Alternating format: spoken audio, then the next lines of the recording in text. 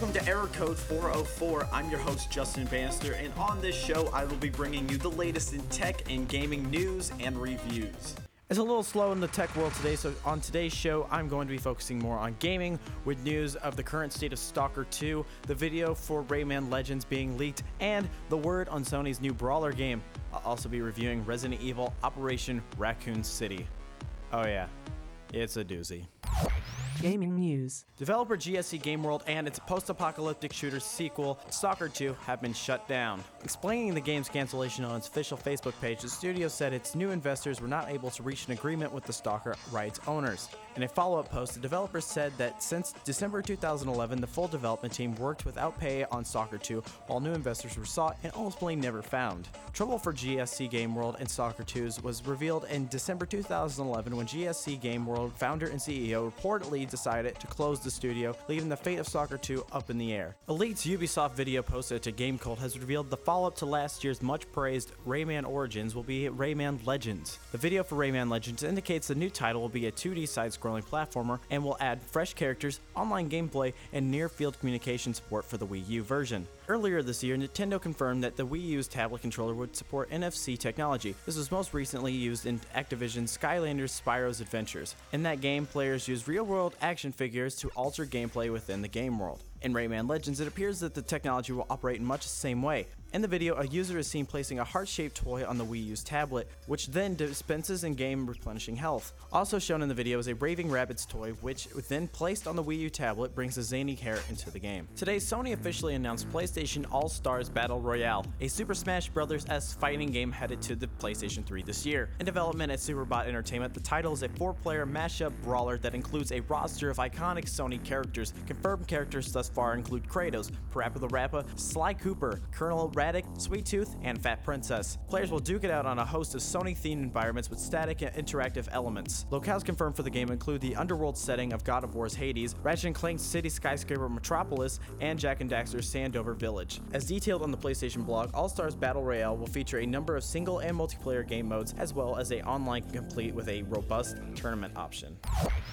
Game review. So recently I had the opportunity to check out the new Resident Evil Operation Raccoon City, the multiplayer focused Resident Evil game. And I'm a really big fan of the Resident Evil franchise. You know, I'm not saying like I'm a die-hard fan or anything, but you know, I've played most of them and I've thoroughly enjoyed the games I've played, with number 4 being my favorite, and then, you know, runners up like the first one just because of the awful voice acting, and then number 3 just because it was always intense because you never knew when Nemesis was going to come and fight you and stuff. And I was really looking forward to Operation Raccoon City because I'm like, yeah, going through the first 3 games, what happened, you know, when like Leon and all them people left Raccoon City and stuff, and what do they have to do to get rid of these people and stuff. And man, after playing through it, I could care less. Oh my god. First off, if you don't have anybody to play with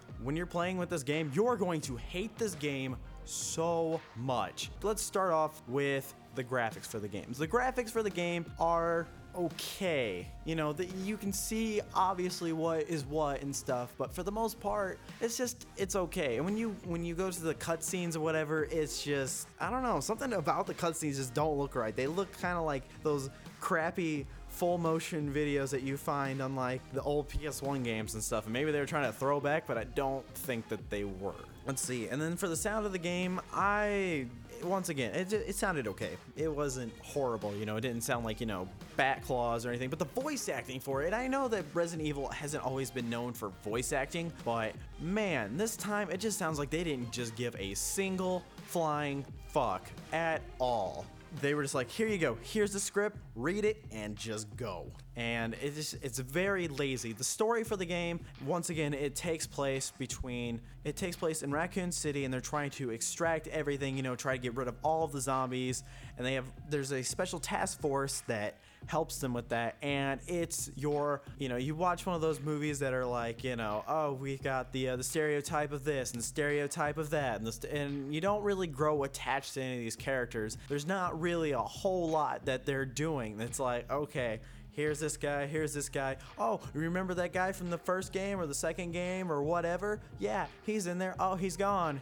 Like when Leon Kennedy finally showed up, I'm like, yes, finally, this game's gonna get good. And he left. I'm like, damn it. So I was lucky enough to actually run into a group of people that were really nice people, and that's a rare thing to find nowadays, is to find cool people that are on Xbox Live, because a lot of the times just, you know, the annoying 13-year-olds like, oh my god, you suck, blah, blah, blah, blah, blah. You know, I cannot stand that. So when I finally got into a game with somebody, which it took a little bit because there's some connection issues, but that's just any online game nowadays. That was the only part of the game that I really enjoyed. It was joking about how bad the game was and how they could have just done a so much better job with it. You know, I understand what they were trying to do with it. They were trying to go for the whole SOCOM aspect. You know, you got to use teamwork and stuff, but I ended up beating most of the people by myself because sometimes your comrades die, which thank God you can at least revive the people, because if you couldn't, man, you would have a hard time playing this game. Oh yeah, another thing about the game is you can easily just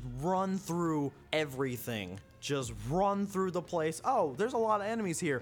Run. Just run straight to the checkpoint. And I know at some points you have to do that, but it doesn't tell you that you have to run. It's like, you need to slow this guy down. Why do I need to slow him down? Why don't I just speed up and just run the fuck away from the guy? And then there's another thing about the game, and I feel like I don't like being the guy to spoil the ending, but I'm just gonna go ahead and say, I'm not gonna tell you what the ending is, obviously. I'm just gonna tell you right now, if you played Halo 2, you know how that game ended? Yeah, it's exactly how Operation Raccoon City ended. And we were just sitting there in the game lobby like, did we just beat the game? Please tell me we didn't beat, and then the credits roll, like, we beat the game, didn't we? The game took us about 4 hours. And the whole time we were just sitting there playing the game, we were like, it could have been a whole lot better. There was a lot of control flaws that I don't understand were a thing. There's an auto cover system, and I mean, unless it can read my mind, I highly doubt that this is a good idea. And when you're running, if there's an item by you, you have to stop and look at the item to pick it up. You can't just go and run by it and grab it, because if you try to do that, your character, and I am not kidding, does a belly flop. He'll just jump on top of it, get up, and then you can go and grab the item. What was the point in that? Oh, I need to jump over. Why didn't they just make that an option of, if you do this, you jump? So like when you're doing the auto cover system, like in Gears of War, you know, you can hop over the cover, but in this game, you can't. What's the point of cover if I can't jump over the cover to go to another cover? I have to go run over to the side. I have to go and scoot over and let go of the cover that I had and go to the next cover, getting myself shot. There's also a multiplayer aspect where you can play as Nemesis and stuff like that, but I have not gotten to check out that part of the game yet, and maybe, just maybe, that is the redeeming quality of the game, but then again, I've heard from everybody else that the game just sucks. If you are a diehard fan of Resident Evil, rent it. Don't even bother smacking down $60. You have way better things that you can buy. If you haven't yet, subscribe to the show, rate the show, and leave a comment in the comment section below telling me how much you love or hate the show and what you would like to see in next week's episode. This has been Error Code 404, and I'll see you guys next week.